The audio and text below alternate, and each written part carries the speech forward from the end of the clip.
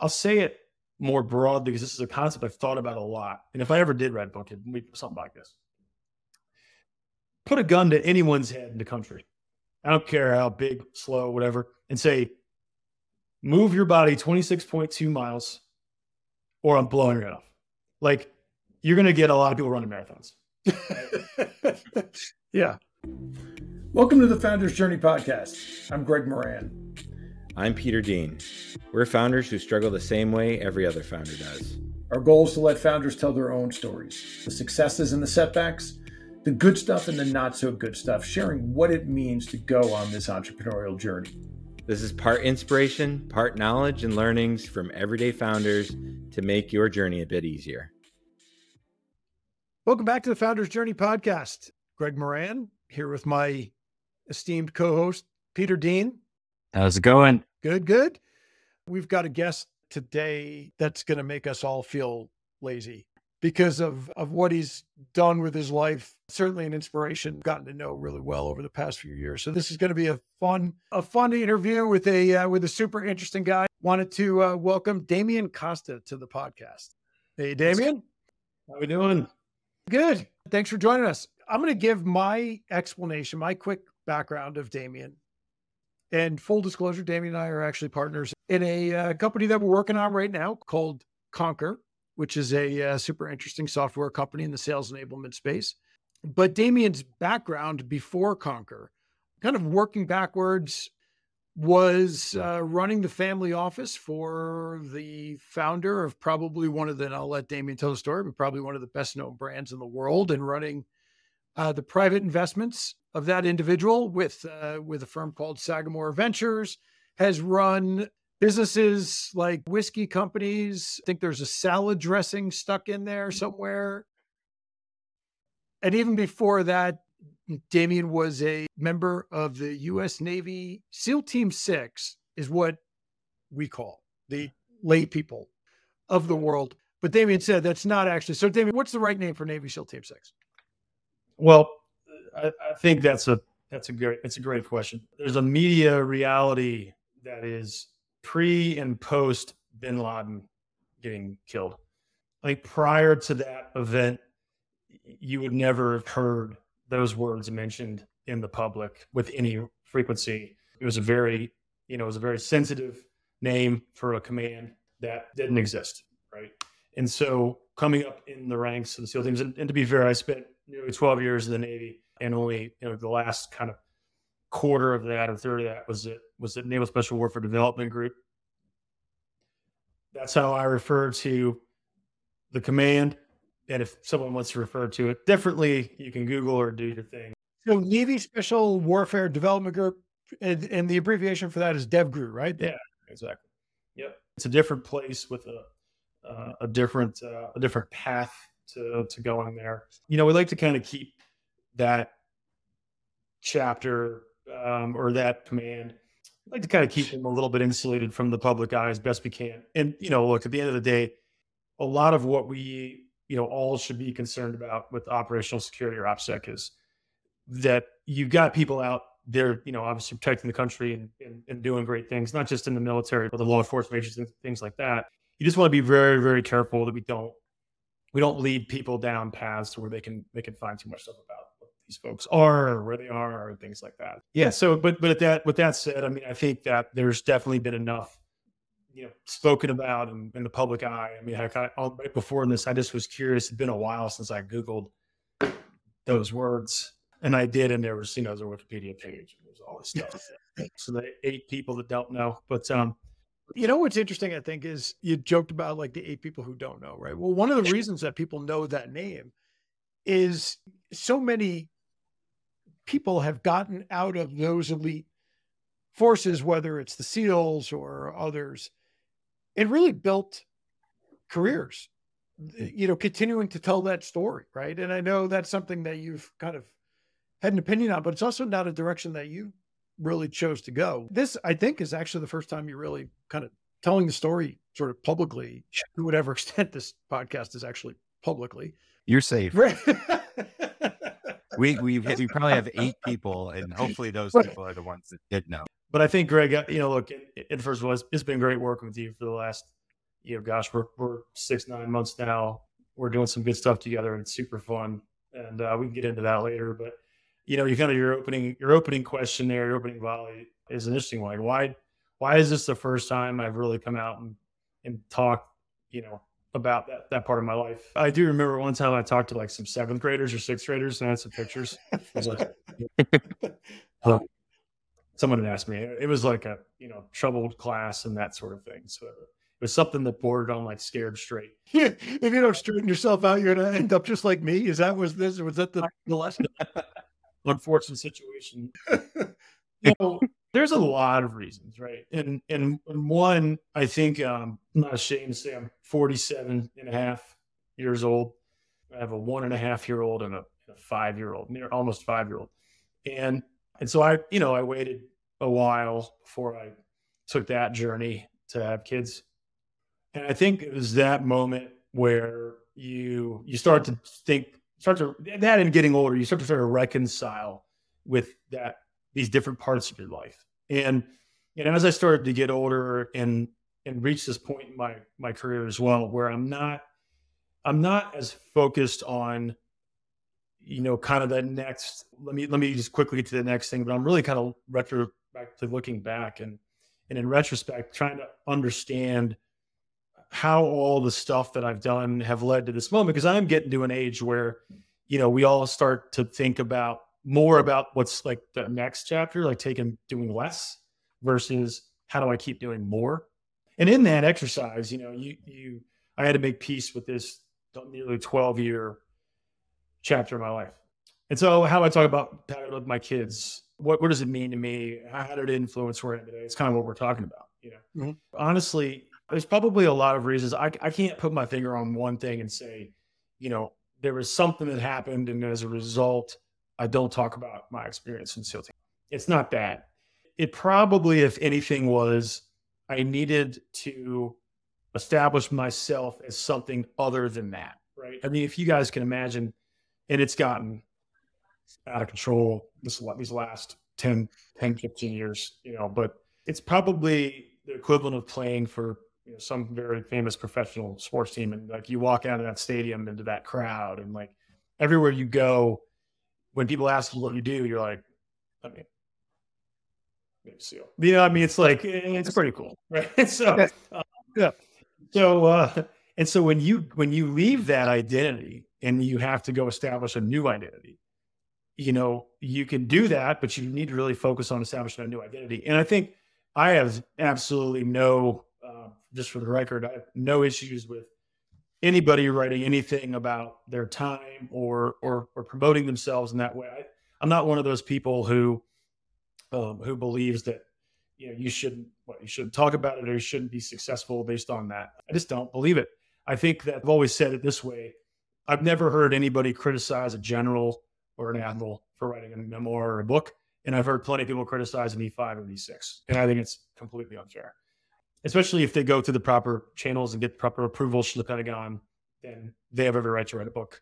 And so I just, I wanted a very, very clean and clear break between the accomplishments of the first 12 years of my life and then now the accomplishments of, the next sort of chapters of my life. And that's probably it. You made this transition, right? You went from you're the NFL, the Major League Baseball, the Premier League of the military, right? And then you make this transition into the business world. I mean, talk about that a little bit. Like, what made you kind of say, "Hey, I'm going to start down this path"? Because you immediately, I think, as a founder, came out as a founder, right? And started. And what was the journey there? What was kind of the impetus behind that?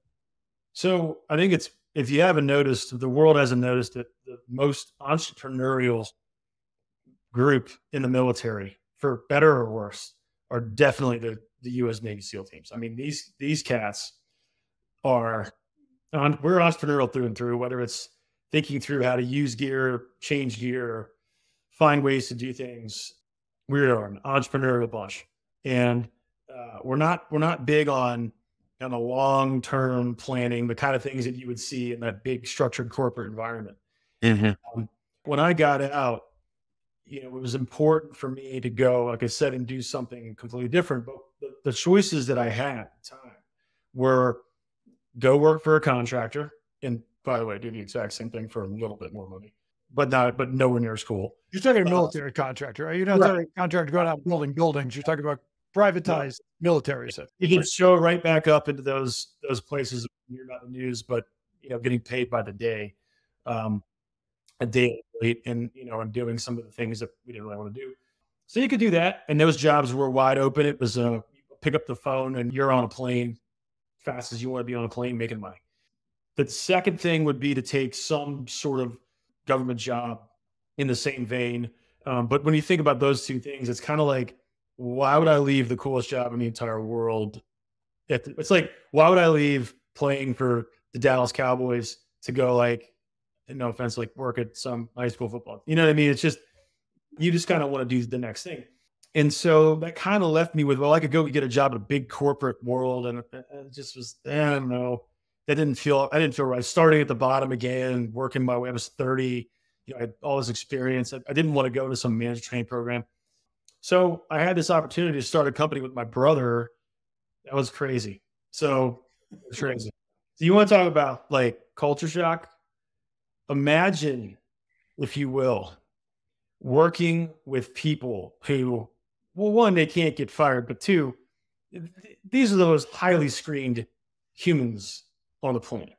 You're screened to be a SEAL, and then screened again to get to the thing where I was. And I mean, I was the worst in this group as far as like accountability and everything else. I was a little bit of a wise guy. So when you go from that to the service industry, like, hey, I remember my brother was my partner. I'm like, this person didn't show up. We're just going to fire it. He's like, well, they have a book of business that's like, this big, like we can't fire them. And they just gave us a middle finger.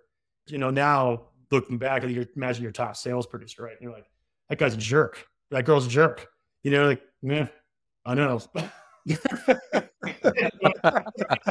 So, I'm like, wow, this is going to be really, really hard to manage, like the service industry. Yeah. I lasted, better part of, I guess, 6-7 years doing that with my brother. Mm-hmm.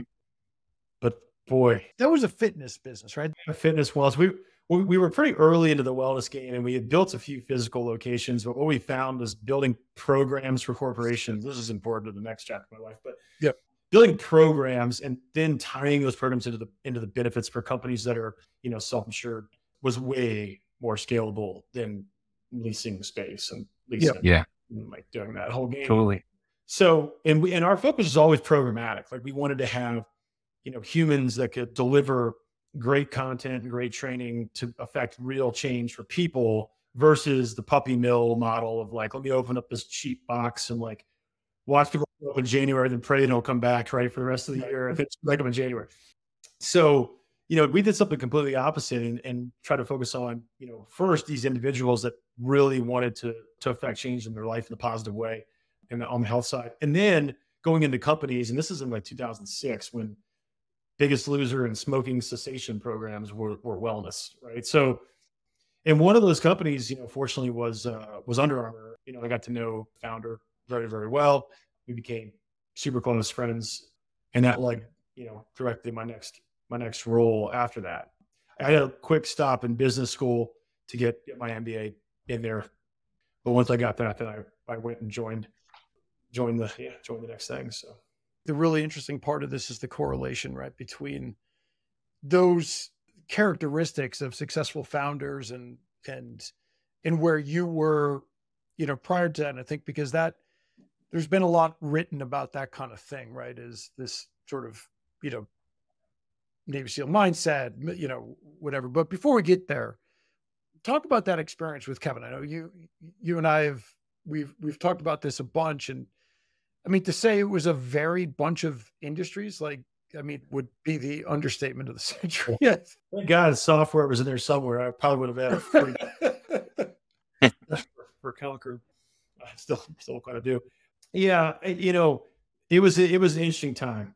I I had an initial early conversation with Kevin, and before there was a semblance of an office, we spent time talking through some of these ideas that he had. They were really, really cool ideas to build these next kind of cool, iconic companies that had a Maryland tie and could create jobs in Maryland and be great for Maryland. So just to be clear, this is Kevin Plank, who's the founder of Under Armour, who's based in Baltimore. I should back up and just say that, like, I left the startup world, and got my MBA, and then I went to join Kevin Plank, the founder, CEO at the time of Under Armour, NYSE UA, keep it all in there. And yeah, and it was fun, man.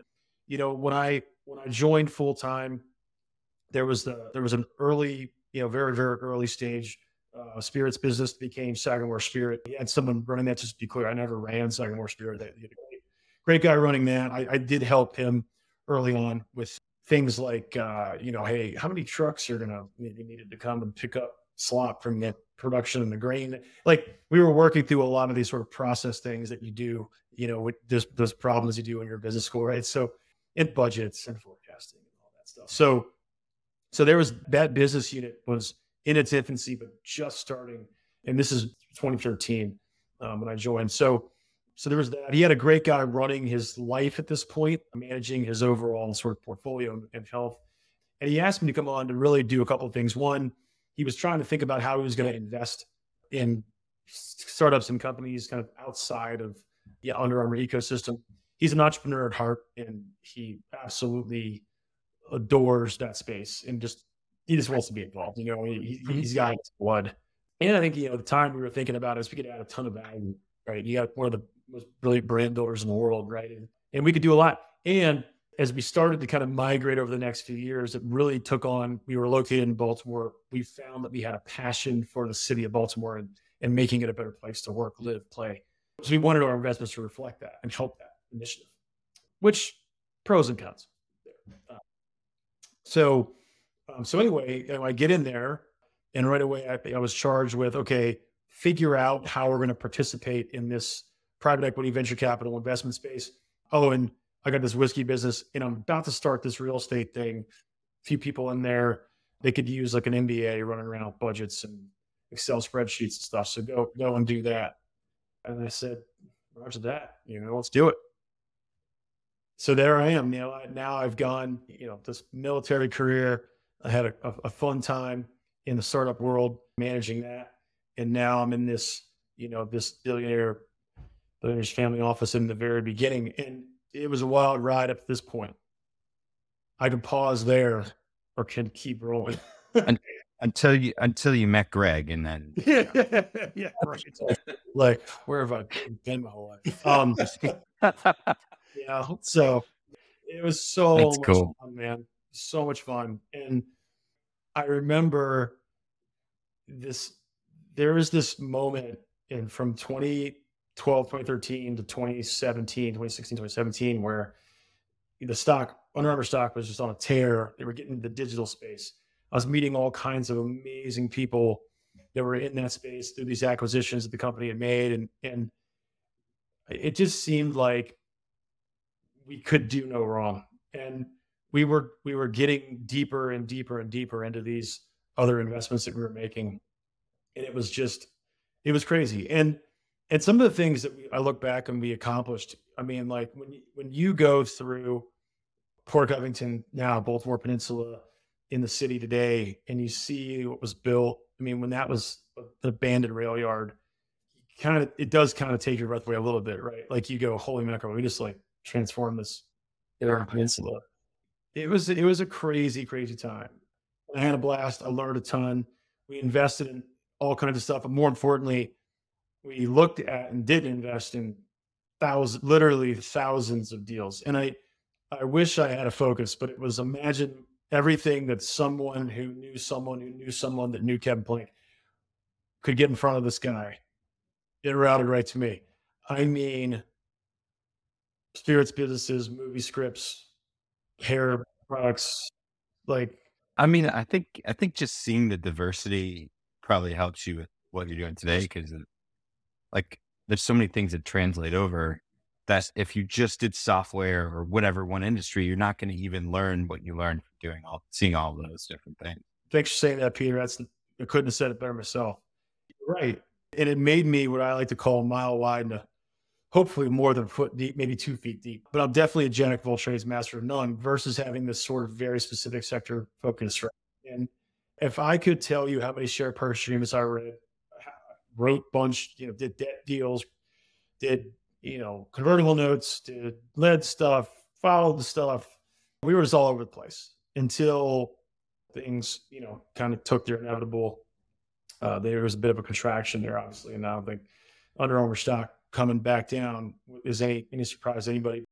It had a very strong impact on the family office. When you go ride this huge wave and you come back down, the first people to get scrutinized are like the ones who are distracting, the founder, right? So we started playing a different game, 2016, 2017. Yeah. When you look at this, Demian, I mean, you've had this interesting career, right? Where you've worked with probably some of the best founders in the world, right? Some of the best entrepreneurs in the world, building iconic brands like Under Armour. And you've seen it on the other side, and these individuals like yourself who have reached this absolute pinnacle of the military. When you think about that, like what are the common denominators that you see?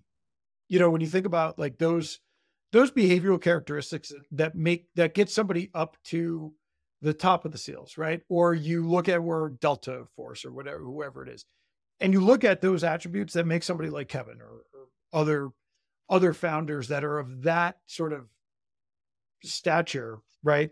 What are those? What are the common characteristics? Where do the parallels really exist? I think the number one thing is the belief that you can do it in the face of unrelenting adversity, right? And I'd say, more so when as I knew Kevin, his background, how he started the company. You want to talk about overcoming obstacles, man. Like, the belief that you're just going to find a way. I used to say that all the time. Find a way. Just find a way. That always resonated with me the most because that's the core of what being a SEAL is. Back to basic underwater demolition SEAL training, BUDS, for the 7 people that don't know what that stands for now. But so when you think about what BUDS training is, right? One, it's super long. This military training is it's the longest. It's longer than our special forces training. It's long. And it's long in the sense that it is unrelentingly brutal and hard for the entire time. At no point does it ever become a gentleman's force until you get out, right? I love to tell people I started my BUDS class 209 with 164 people, 20 officers, 144 enlisted. At the end, we had 9 enlisted and 11 officers of that original group that started. It's not because, and I had professional triathletes, like Olympic swimmers. I had nobody is from the Midwest that had learned how to swim and they made it. And they learned to swim after boot camp.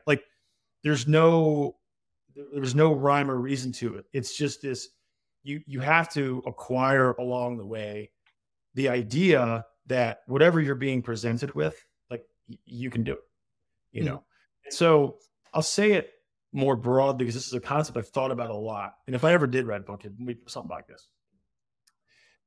Put a gun to anyone's head in the country.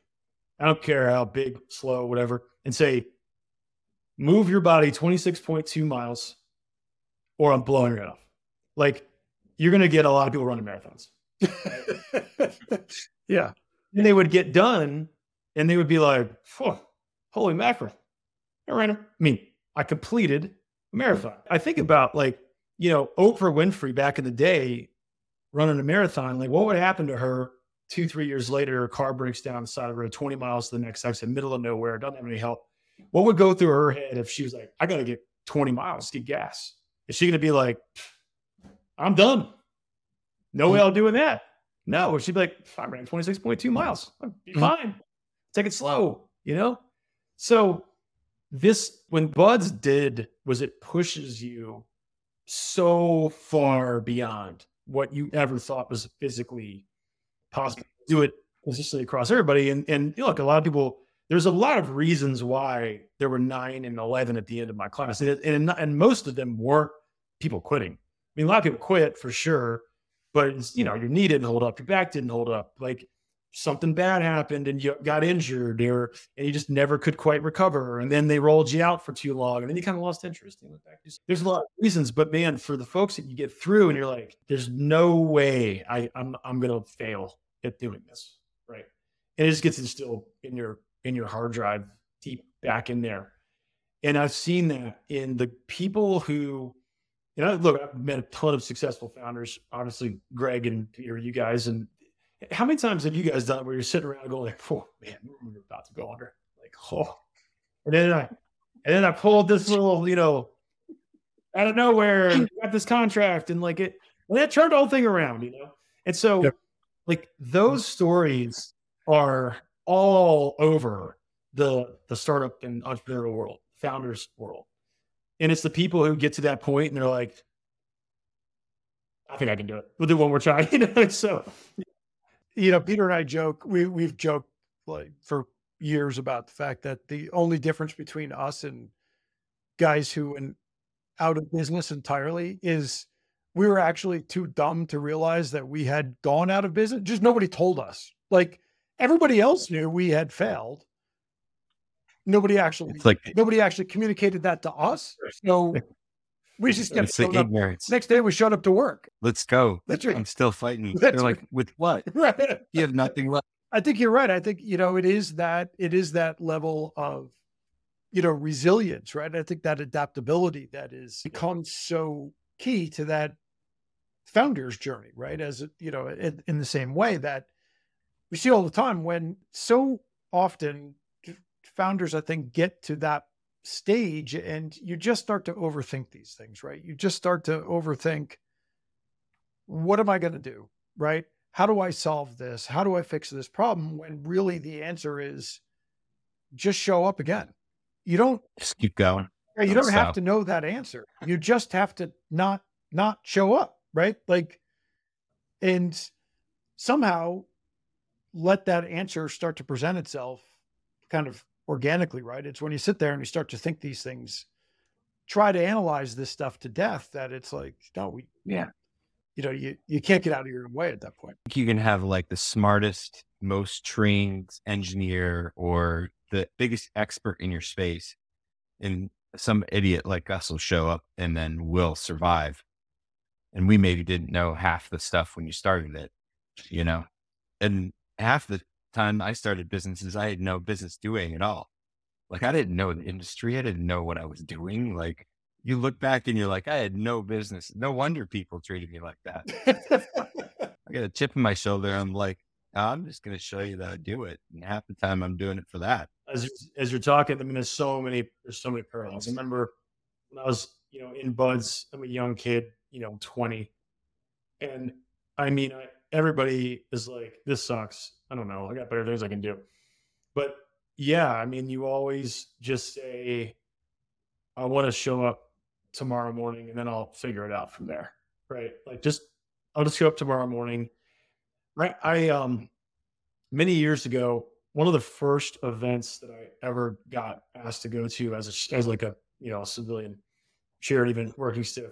I put my one suit on, I go to this naval, it was like a special operations warrior foundation or something. Anyway, it was a charity event and they give, it was great, initiative. And they gave money to the children of anyone fallen in the service, line of duty, went to college. And so I go to this thing and I'm sat at this table with a young kid who had a very famous older brother in the SEAL teams. I'll just leave it at that.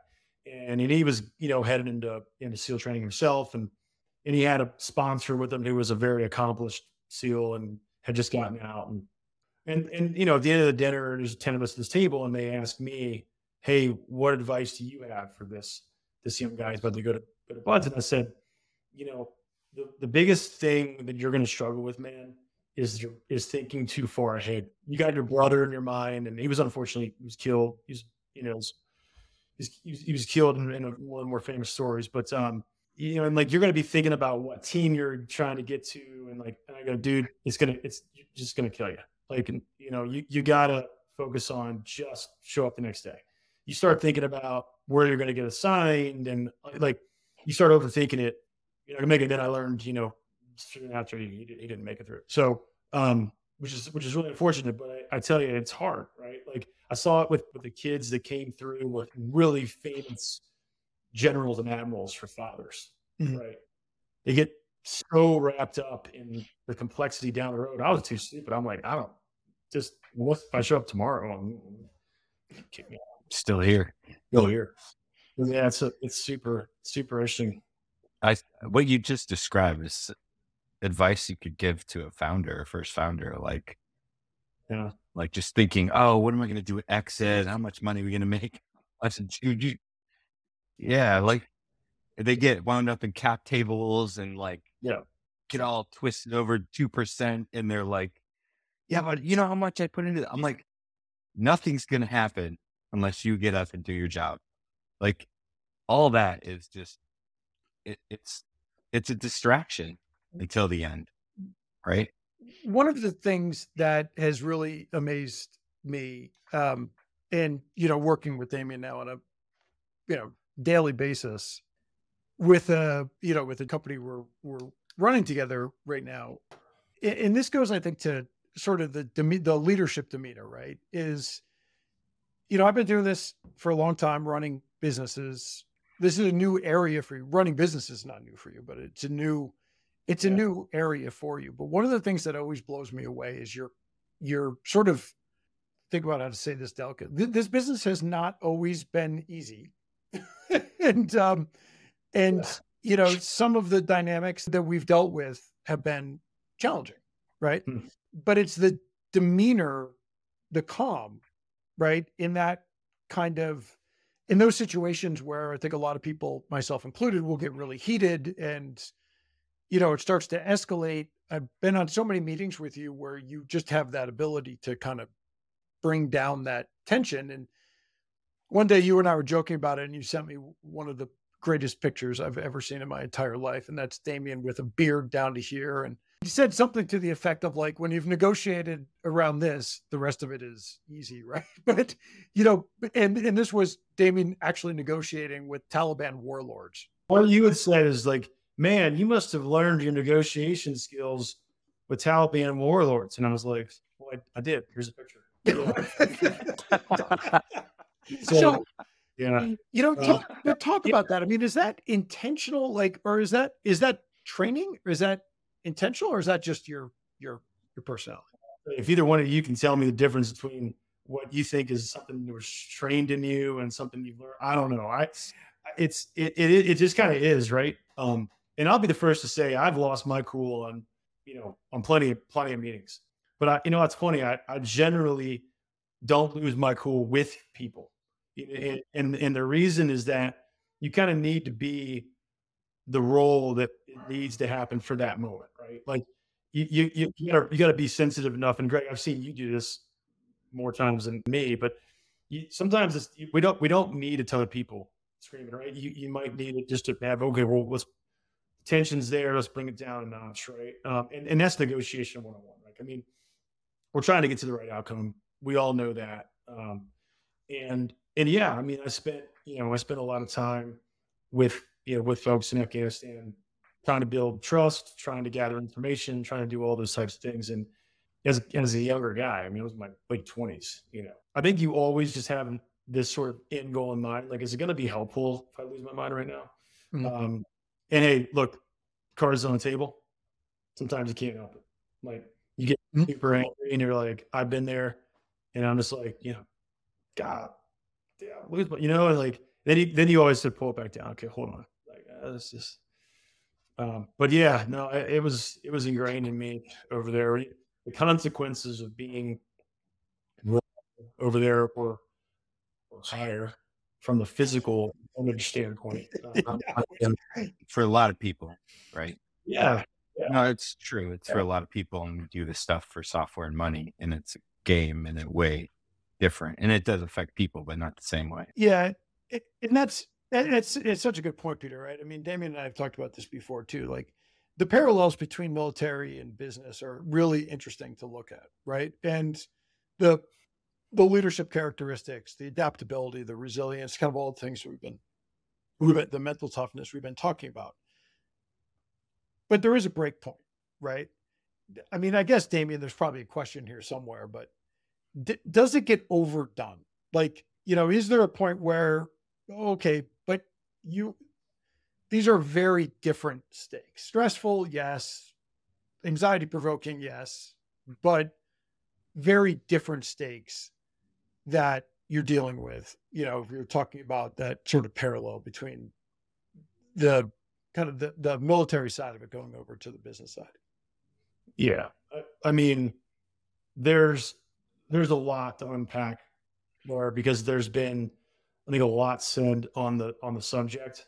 I will be the first to admit I'm a little behind on my reading list for folks that have written books on the subject recently. I kind of tend to avoid this space as a rule, but there's probably some that I wouldn't mind perusing. I mean, I got some old friends that have gone on to write interesting books, and they've done really well. And these are friend guys that I knew well at one point, and I have a lot of respect for. And so I think what people need to realize with the military is a couple of things.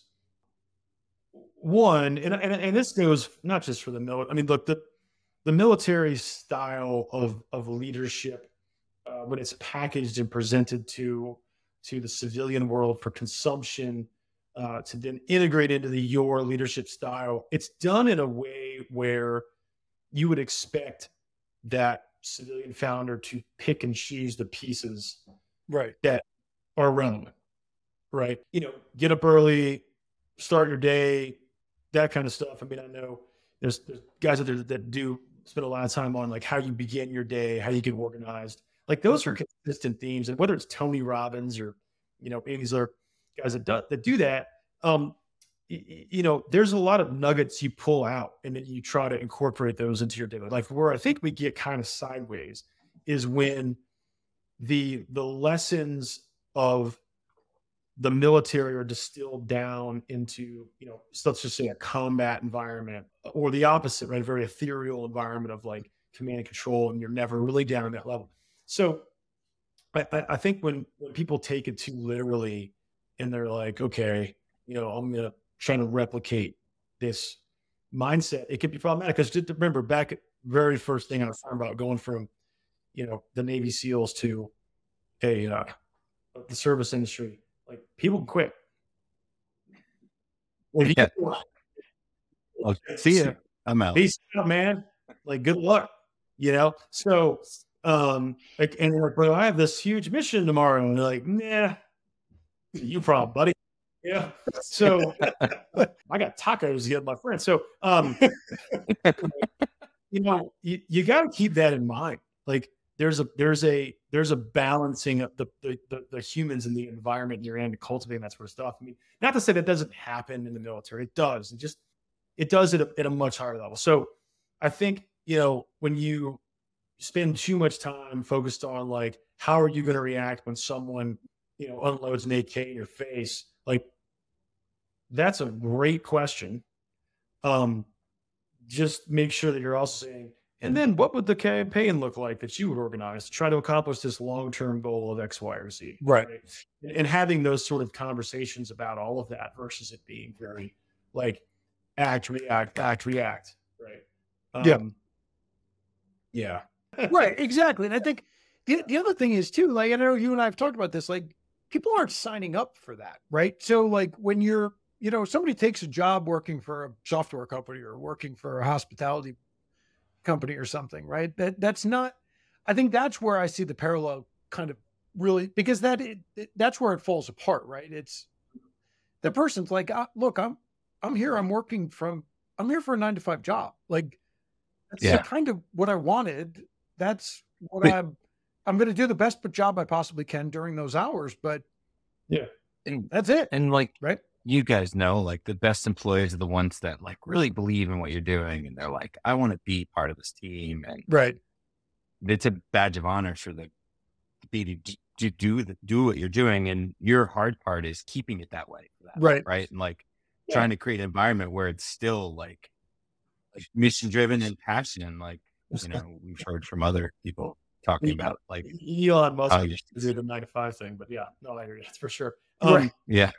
Yeah, I look, I think, yeah, I mean, look, there's definitely a great lesson to be learned about building that culture. Look, if you can pull it off and you can create an environment where, to your point, Peter, everybody wants to be there. I've seen that in great companies that I've been around. This idea that, you instill in someone the belief that, like, if I don't come to work tomorrow, this whole thing's falling apart. Mhm. And when they believe that they're that important to the organization, that's, to me, like, that's a great leadership component that you can give someone, is believe they are so integral to this. But then you got to be around to coach that person. Like, hey, take a week off. It's okay. Like, go get married. Yeah. Turn your phone off. I've seen that too, right? Like, you have to then people buy in too much. And you're like, clear your mind. It's very good to clear your mind. Yeah. That parallel is a really interesting one, right? Because it's when you see the most successful companies, and Peter and I, when we do these podcasts, I mean, there's always themes that emerge, right? And one of the things that we hear over and over, and I've experienced this firsthand, and so has Peter, and every one of our businesses, has always been the ability to instill that mission, right? Mm. The ability to instill the purpose that we're doing something actually for a larger purpose than showing up to collect a paycheck. Or if you are just showing up to collect a paycheck, even that's for a higher purpose, right? Presumably. But, but from an organizational standpoint, that there is a vision to what we're trying to do together. There is a mission that we're to go try to accomplish this thing larger than ourselves. And there's a plan to go achieve it, right? And I think, at least, again, I've never been in the military, but at least, from my kind of very limited understanding of it, I mean, those things are going to be completely consistent with, and when the mission breaks down, when people no longer understand, you look at Vietnam or anything like that, like when nobody understands what we're doing anymore, like why are we fighting this thing, right? Yeah. Same thing happens in a business where nobody understands, like, where are we going? Why are we doing this? I don't even understand what I'm doing on a day-to-day basis. That's when it really falls apart. So well said. It's so well said. I mean, I think that's something that I've taken with me from the early days and brought forward, this idea of being part of a mission.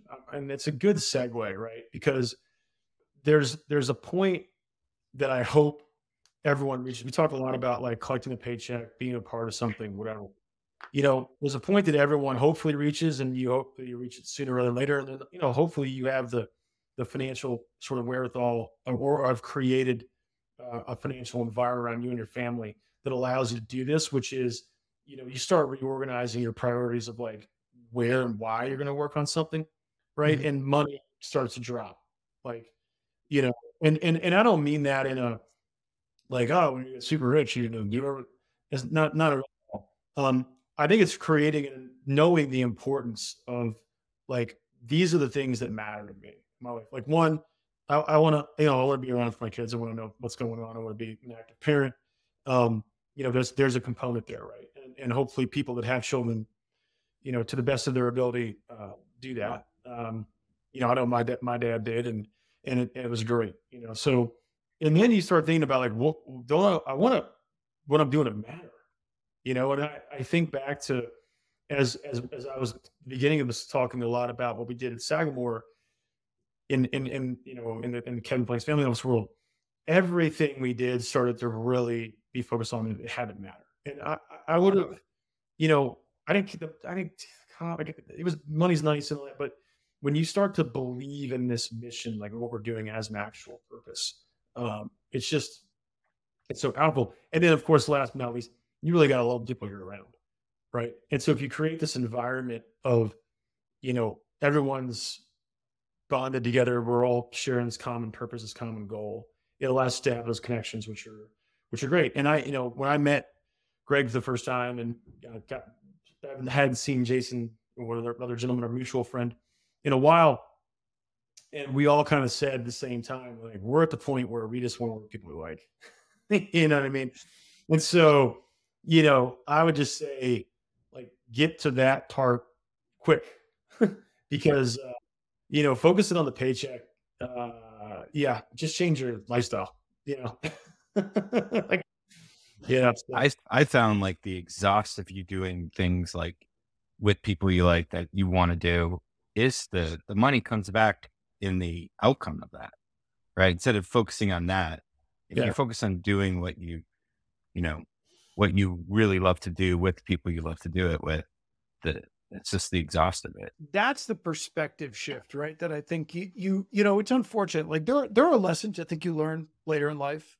I'm 50, Yeah. Damian's 47, like you said, Peter's like 73, 74, I think. 80. Not a show goes 80. Not a show goes by where Peter doesn't get insulted about his age. I think he's like 3 months older than me, but just 3 years, maybe. that's right. But I think it's one of those things that I think it's one of those unfortunate realities that you do. It takes way too long to learn that lesson, right? Yeah. We spend all of these years kind of building things that, in a way that's not particularly satisfying, right? And then you get to a point and it's like, oh, I want to spend my other years kind of doing this. I think the earlier that you can learn that lesson, right? The earlier where you can find the real meaning and what it is that you're actually trying to build, I think is something that I know it took me way too long to learn that. Learn it fast enough. So you're always going to say it took too long because you can't learn fast enough, right? And so you just got to remind people that get to that part because you got to be patient too, with yourself. Like you got to go through a journey to get there. Yeah. Right. Yeah. You can't have perspective from not doing anything. Yeah. So in our final couple minutes here, Demian, what's next for you? I know you and I are doing the next thing right now, which is, we're working on a mutual portfolio company that we have, called Conquer, which is in the sales enablement space. Why don't you guys explain what an operating partner is? Because some people listening to this may not know what that is. Yeah, I think we're still trying to figure it out. I don't know, Damian, what are we doing? Do you have an idea what we're doing? Yeah, so look, I think that a lot of private equity firms out there start to bring on partners that they call operating partners. And the distinction between, let's just say like a general partner or someone who's on the purely investment side versus operating is they would expect that operating partner to have operating experience, right? So we come in as more of, hey, I'm not going to really ask you to do tons of diligence or, assembling a deal and getting into the nitty gritty on how we find, source a deal or diligence it, or maybe even deploy capital or price it. But what I would love for you to do is to dive in, maybe sort of pre acquisition and go, okay, what do you think? Get under the hood, check nuts and bolts, make sure that, give us an assessment of how the thing's running.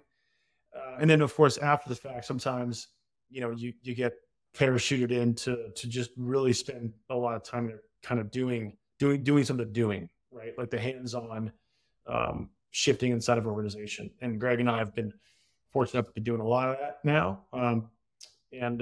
But it's also, we've got a lot of, there's a changing macro environment around us. We're pivoting for that. There's a lot of factors going. It's not necessarily always company driven. I mean, you pivot to other stuff. So, operating partners, just that, right? Like you are ready to operate inside the business or pontificate on how that business is operating versus purely investment. Yep. Yeah. Thanks for that. I think a lot of people don't understand that that's a role out there. Yeah. Well, neither did Greg and I. So we this is gift. You get deployed. Yeah. Got a lot of books. So, and Demi, I mean, that's where you're spending your time these days. I know with me on, working on Conquer as well as some other interesting stuff that you've got going on as well within and also outside of Camden Partners, which is the private equity firm that both you and I are associated with. That's right. Yeah. That was a question there, but I'll tell you, that's it. And we're enjoying it. I mean, I think there's a little sprinkling of projects that I'm finding that the unique skill set of former Navy SEAL, current investment specialist is I'm sort of bubbling up to starting to see. Probably too early to talk about on this podcast, but you know what they are. So maybe in like 4 months, we'll have another podcast of like, all right, so how'd that happen? What you gonna yeah. That'll be an interesting follow-up to this one pretty soon. Yeah. Demian, how do people get in contact with you? Somebody wants to connect with you, outside of the podcast, it's kind of standard stuff, LinkedIn and stuff like that. Yeah, LinkedIn. I just finally updated my profile after being berated. I noticed that, by the way. I noticed that this morning when I was getting ready for the podcast. Yeah. Now here's the one thing I learned this. One of the companies I'm working with, I had to actually testify multiple times to get cross-examined. Super fun. So I was getting cross-examined by the United States Trustee's Office, and they were asking me always off-the-wall questions about my LinkedIn profile and if I still worked here. And I realized that when I went home and Googled my name, I just take my name and punch it into Google. Like the first 2 hits are like old cached things that are completely irrelevant. So, and the number one was like the wrong LinkedIn profile. So if you find a LinkedIn profile with no pictures and 2 people following me, it's not the right one, even though it's the first hit in Google. So keep looking. I'm in there. See my smiling face. I've got a great AI generated photo. No, I'm just joking. You'll see my face in a photo. It talks about what I'm really doing with Camden Partners, with Tessime, with Conquer, with a few other groups. So that's the best way.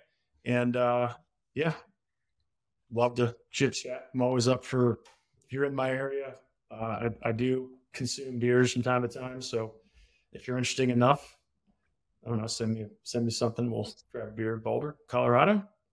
And we always chit chat on the phone or Zoom or one of these other many ways that we can connect as humans nowadays virtually. Great. Yeah, Demian, this was great. It's a great time. Really appreciate you telling the story. I think it's it's one that this is just a different perspective than, I think there's a lot of the kind of the romanticism of this stuff that's out there. And I think this is a really just, interesting story to tell that, it's just infinitely fascinating, I think, for people on the kind of that have never been in this world, because there are so many ideas of what it is and those parallels. I think this is a really interesting one. So appreciate you being on the podcast, and look forward to doing it again. Can't wait, my friends. Great seeing you, Greg, Peter, as always. Yep. Enjoy. Talk soon. Cheers. Cheers.